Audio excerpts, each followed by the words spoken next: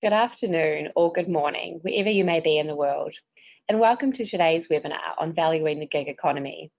As the COVID-19 pandemic advances and technology advances reshape the nature of work across the globe, gig work is a hot topic.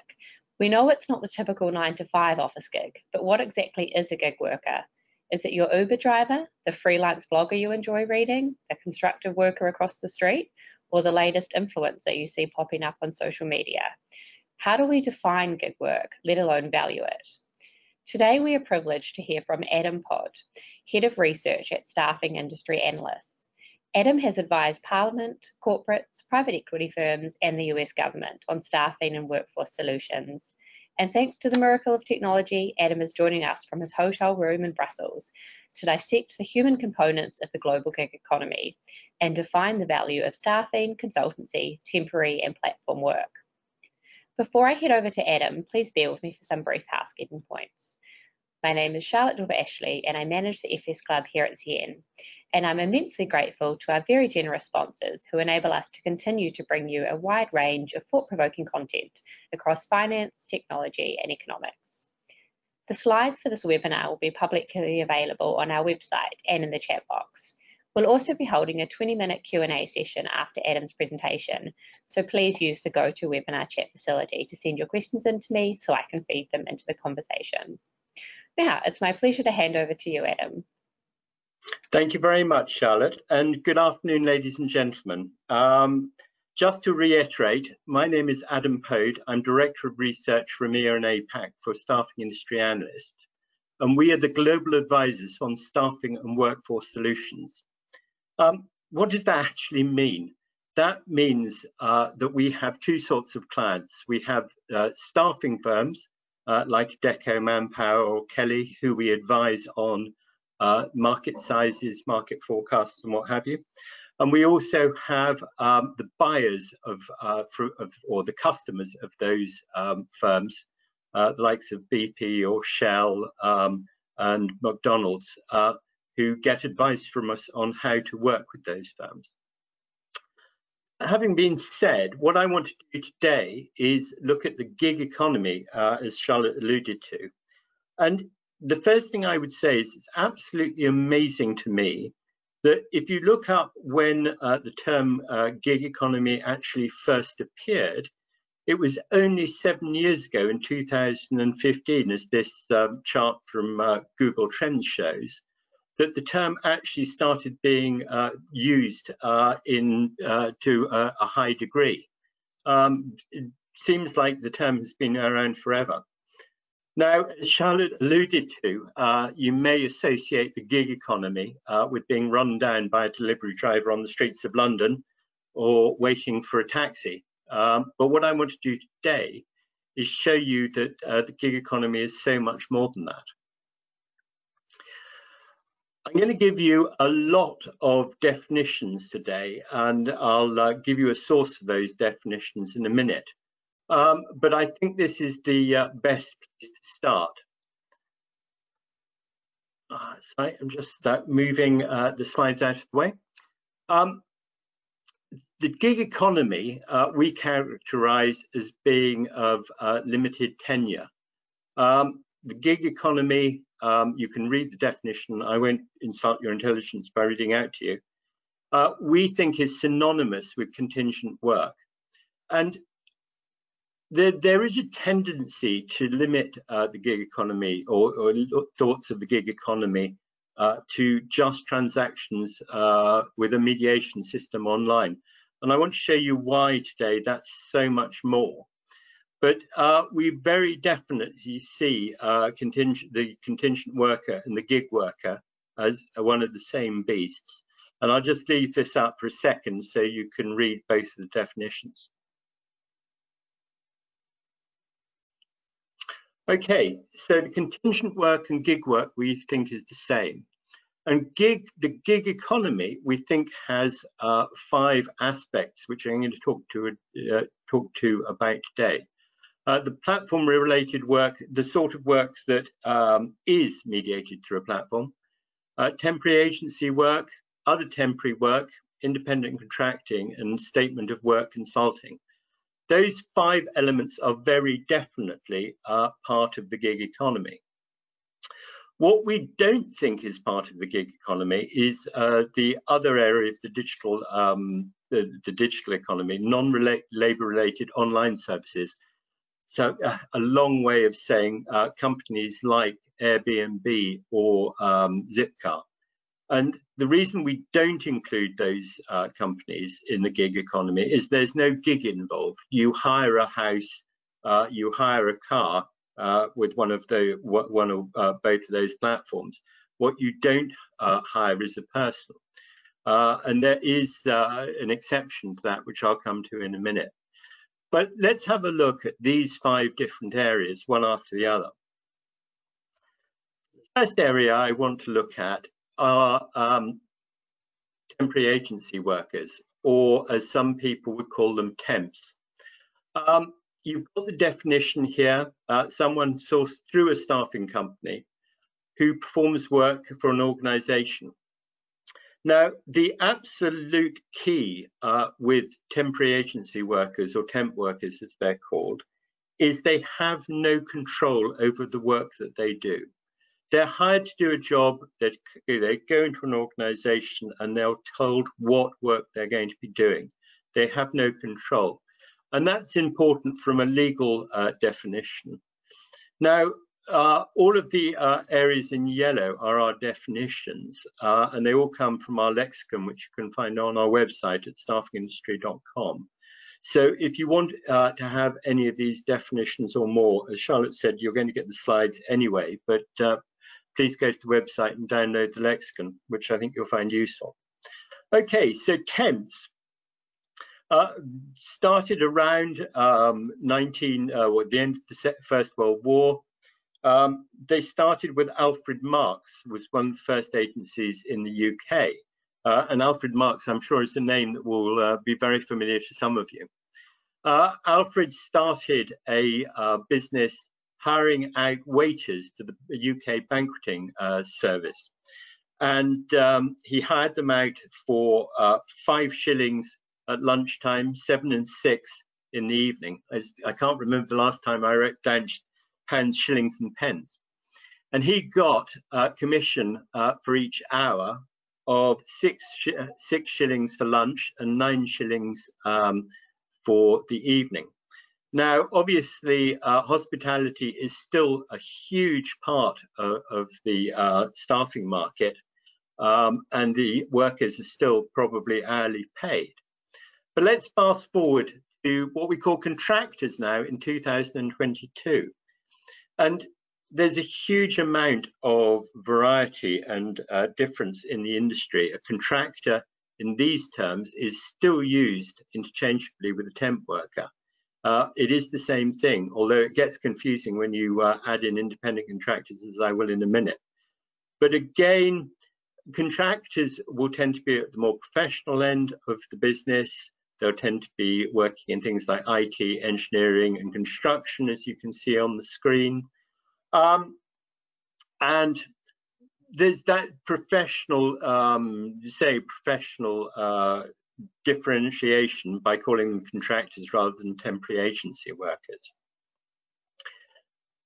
How do we value the marketplace? Well, for just temporary work in 2022, for the 15 largest companies, largest countries in the world in terms of temporary revenue, we thought that the market was worth $369 billion, and that is 89% of the total market value of $415 million in 2020.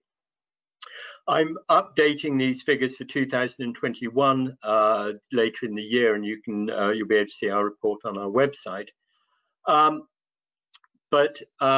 What I can tell you is we think the market in 2021 grew overall for both temporary work and recruitment by 21%, and will grow 9% worldwide in 2022, and a further 6% in 2023. So you've got a market that's pushing 550 billion nowadays. The second category of gig workers, or the second part of the gig economy I wanted to talk about, was other temporary workers. And you'll find that these are the people who work directly for an organization, but for, again, a short or limited duration. You've got summer interns, seasonal workers, casual workers, and those on a fixed term contract. One of the areas of particular interest to people at the moment is older or more skilled workers, retirees, who are coming back into the marketplace to perhaps train and encourage workers. You may have read recently that there's a huge loss of older workers, those over 50, from the general economy. A lot of people are seeking to retire, and retiree programs is one way of bringing them back to not lose the expertise that at the moment is walking out the door.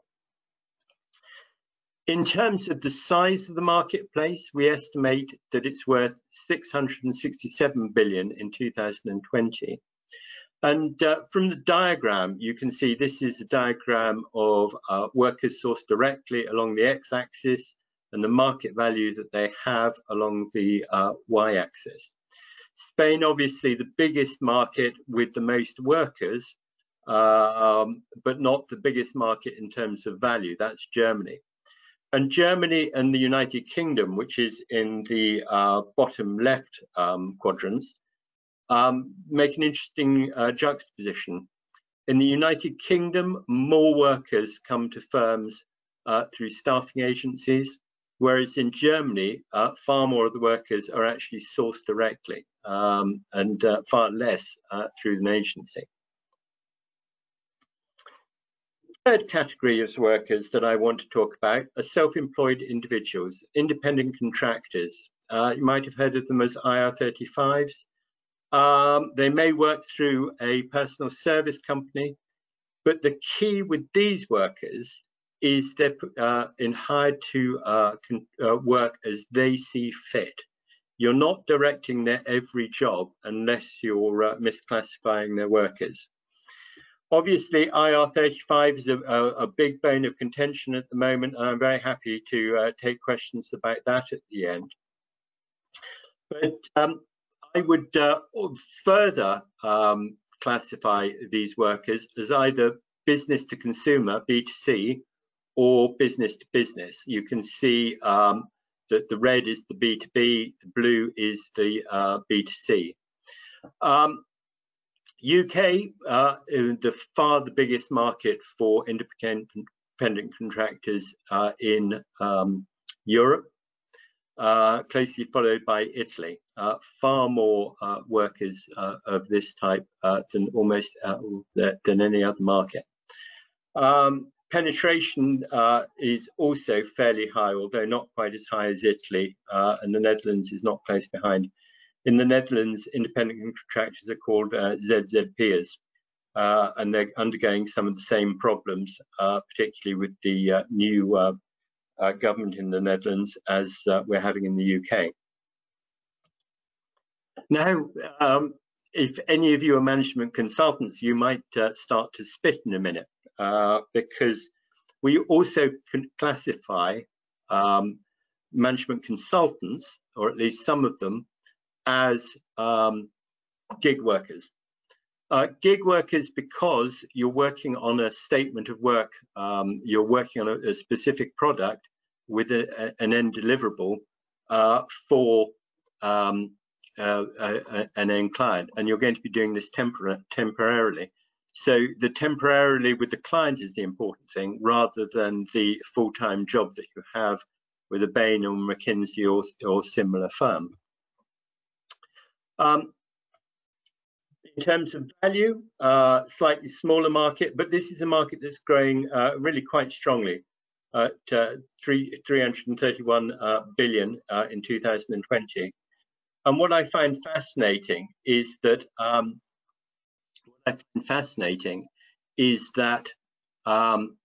the United States and Germany have such a big share of the marketplace. United Kingdom only 3%, which always surprised me. but management consultants, I suspect, if you work in America, are no surprise. But in Germany, it's interesting that it's 12% share of the global market. The last area I wanted to talk about of the 5 are the platform-related workers, what you might think of as traditional or particular gig workers, although I would argue that all 4 categories are just as important. They are defined, as you can see, as a range of intermediary models that enable work arrangements of various kinds to be put through a digital platform or online. And we'd further define them, as you can see on the screen, into these 3 different boxes. Talent platforms with the brown circle, work service platforms with the blue circle, and crowdsourcing with the red circle. As you can see with the Venn diagram, they do massively overlap though. And the way we differentiate what happens with a platform is whether there's a direct labor relationship that you can see on the x-axis of what the client gets, or a service outcome. So Uber is, we think, a gig, and the importance of that is the client, you, the taxi hirer, is getting a short-term service from the driver. On the y-axis, you can see how the work is organized, and that goes from the talent platforms where you get an individual worker. If you haven't seen Upwork or Fiverr in particular, they're well worth really interesting business models and well worth looking at, particularly if you have a child who needs some homework done. It's amazing what you can find. Talent platforms, individual workers, crowdsourcing, as the name implies, a crowd.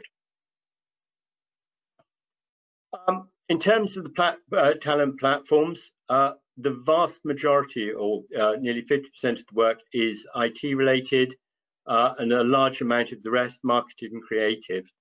We're not yet at the stage where talent platforms are going out to other areas of work, and it will be interesting to see in the future whether that changes. In terms of value, again, we differentiate between B2B and B2C. Obviously, B2C, where you'll get your Uber driver from, a vastly greater part of the market. But B2B, we reckon 10.7 billion in 2020. In terms of growth, though, we think that already the market is going to be worth 15 billion this year, and a massive CAGR, as you can see. So that's the 5 areas that I wanted to cover. In total, how do we value them? Independent contractors, by far the biggest share of the marketplace, as you can see, at 2.6 or nearly 2.7 trillion. The source directly next largest, followed by temporary agency workers, statement of work, and platforms. I suspect, this is figures from 2020, platforms are already bigger than statement of work in 2022. It's great to say that the market is worth $4.4 trillion. But as a closing point, I wanted to put that into context. To your left, you can see Fred. And Fred can probably fit, or can definitely fit, $1 million in $100 bills into his Waitrose carrier bag. It's a bit harder for Fred to fit, he could probably fit $1 billion. You can see the slightly smaller Fred with 8 stacks of $100 bills into the back of a lorry. But the tiny little figure in the center you can see is Fred with $1 trillion. And if you multiply that 4 by 4, you've got the size of the marketplace. That's all I have to say. I'm going to very much looking forward to taking questions in a second. But if you've got any points that sorry about that. If you've got any points that you want to raise, please don't hesitate to contact me via the address here. I know Charlotte's going to put it up in a minute, and with that, I'll ask for any questions. Thanks very much, Adam. Please keep sending your questions in using the chat facility. I'll use the chair's prerogative to kick things off. Adam, we're hearing a lot about the challenge of skills shortages at the moment. Can you please explain a bit of the context around this and perhaps potential solutions? So, yeah, you're dead right, Charlotte. There is a huge skills mismatch in the marketplace. There are, if you're looking for, say, Java developers, there's tens of thousands of jobs where there are simply not enough workers to fill that work. But if you think about the IT temporary staffing market, for example, most of the revenue is generated in America, 52%. 30% is generated in EMEA and a further 18% in APAC. But if you look at where global software developers are located, 48% of those workers are in APAC. So there might not be skill shortages. It might just be that the workers are in the wrong place. And what's getting really interesting, particularly with the boost that COVID gave the world, is that hybrid working or remote working, remote working may be an enormous force for the future. Do you really need to have that person working in your office, particularly, say, if you're looking at IT skills, or could you have that person working absolutely anywhere? It's an interesting conundrum. A lot of people concerned about potential recession next year. I'm slightly more sanguine, and I'm definitely more sanguine about prospects for the staffing industry. But what happens if there's a recession, but there aren't enough workers? It's an interesting thought to play with. Charlotte. Yeah, good point. Bob McDowell asked, is there any correlation between the size of this market, the gig worker market, and unemployment slash employment figures? Not really. Yeah, no, I would say not particularly. It's an interesting thought, which I haven't really thought about, and I will go away and double check. But I would say no, not at all. Gig workers tend to be what you saw from the diagram in terms of talent platform workers. They tend to be fairly highly prized and highly specialist staff. So the numbers aren't going to, these are workers who we just haven't got enough of. So they're more likely to suffer a skill shortage from them rather than have any correlation with unemployment. Okay. Also, Donald McRae's asked, is the rise of the gig economy associated with or a cause of static productivity? Again, I would say no. They're both interesting points, and I'm going to be going away and doing an awful lot of homework. I can see to double check my answers. But no, if anything, they're an impetus to firms to reach out to talent and to grow in a way that they hadn't thought of before. If you look at Upwork, for example, you can source productive workers around the world. Now, it's interesting, even Upwork would say that it's 5% of their workers are highly productive on their platforms, with 95% of their workers not being unproductive, but just not being chosen for gigs. But yeah, in terms of a mismatch. I will go away and double check, but I would say not. Well, I'm glad our audience has given you more work. Hugh Purse has asked if we can provide a direct link to the lexicon of terms that you mentioned, so we can send that out to the attendees afterwards and post it on the event page on the website. Very happy to do that. Great. Bob McDowell's also asked, what factors would you suggest will stimulate the growth of these markets in the future? And then, and on another note, what factors will reduce the size of this market?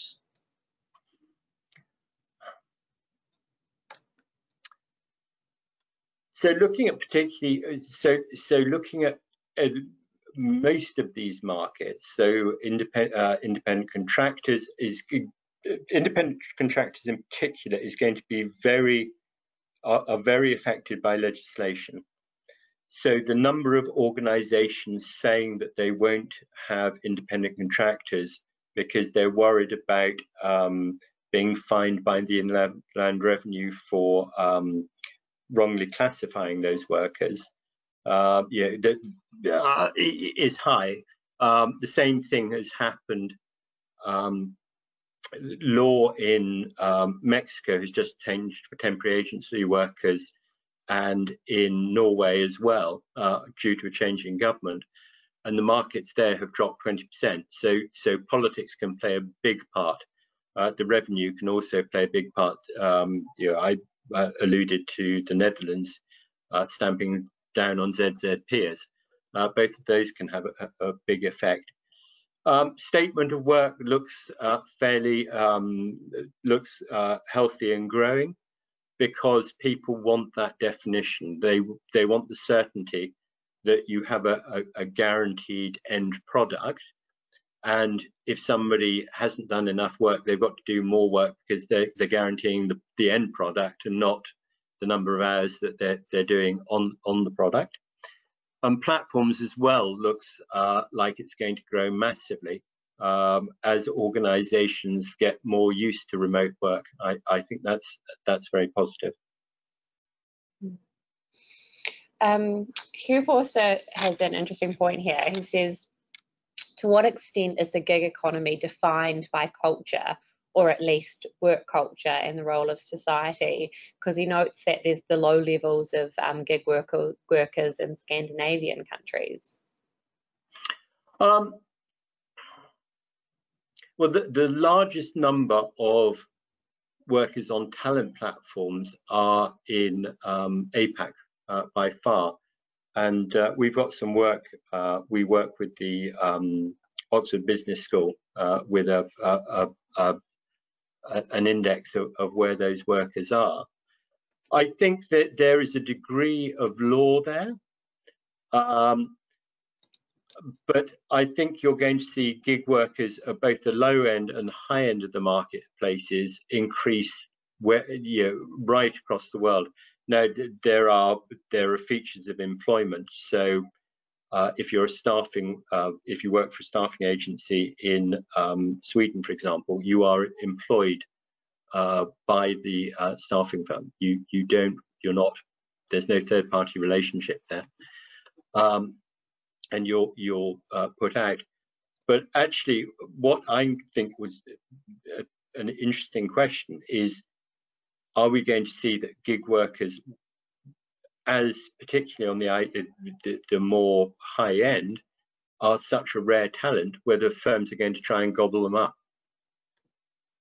Do you also see, with the rise in cost of living and inflation crisis, do you see a lot of people who are sort of standard 9-to-5 workers at the moment also picking up gig work to help ends meet? I think I'll be interested to see the Oxford numbers. I haven't looked at that specifically, and like all good statistics, we seem to run, everybody seems to run about three months behind time. So I haven't seen numbers indicating that, but there are a lot of statistics showing before the current situation, before the inflation hit to quite such an extent, that a lot of places were taking a side gig, the term is, that you might have somebody who's working 9 to 5, but particularly likes taking nature photos and sells their nature photos in the evening. And that seems to be increasingly common, and just I have no statistics to back it up, but certainly anecdotally, a large number of organizations are starting to get more comfortable with the idea of their full-time employees taking a second gig. Yeah, I guess in the past as well, it used to be pretty standard for contracts to say that you weren't allowed to pursue other work opportunities while working full-time, but I guess that's changing. Speaking of statistics as well, where in the world is the gig economy growing the fastest at the moment?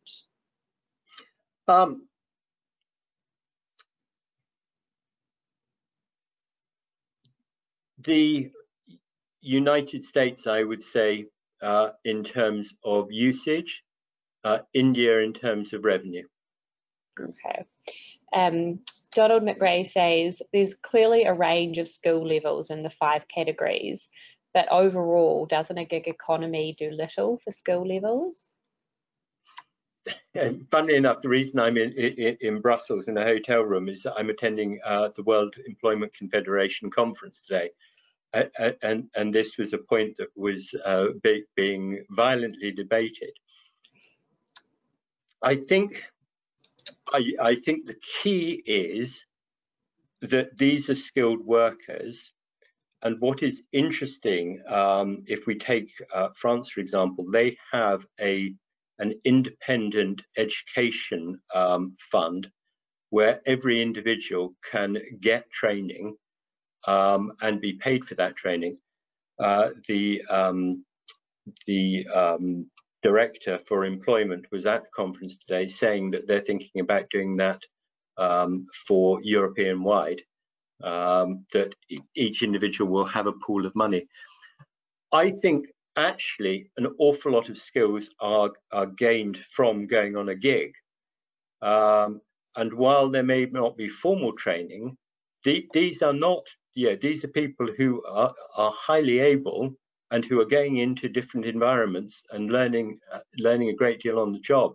And the good workers are going to be pursuing opportunities for further training themselves. So yeah, don't write off the gig workers as just somebody who's tried to run you over on their moped, or they may actually have a second gig, training somebody the other side of the world. Sort of diversifying the skills as well. Inga Tretler asked, do you feel that gig work systems feed innovation?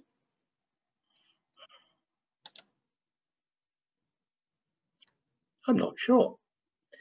Certainly, every, and my apologies to anybody from private equity who's listening today, every platform will say it's innovative and exciting and does something different. But as I learned in private equity, you have to kiss an awful lot of frogs to find the right one. I think that there's the innovation of the platform, and they are obviously highly innovative, and everybody is trying to find a new and different way of doing things.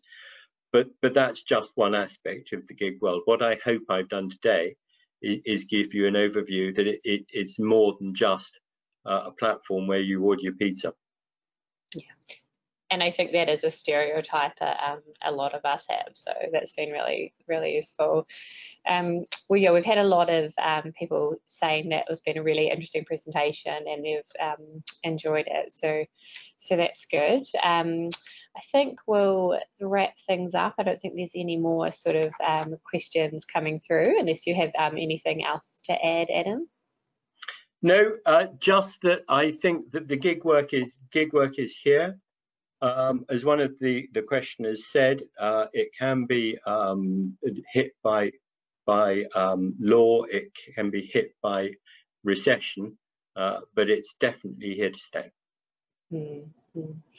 And I guess in terms of innovation and things for people sort of wanting to go out on their own and innovate and start new businesses, feels a lot safer if you can keep your 9-to-5 day job and keep that income coming in, doesn't it? So that makes sense. Well, thank you very much for your insightful presentation and your time today, especially from your hotel room where you could be out and about enjoying Brussels. And thanks again to our wonderful sponsors for making these webinars possible. And of course, thank you to our lovely audience for your time and questions and contributions today. As I said, a recording will be available on our website within 48 hours. The slides are up there now, and we'll also get the link to the lexicon terms out to you as well. So do join us for more webinars over the next week, or catch up on our YouTube channel. And remember, you can now get your FS Club fix on your favourite podcast app. Thank you very much, everyone. Goodbye.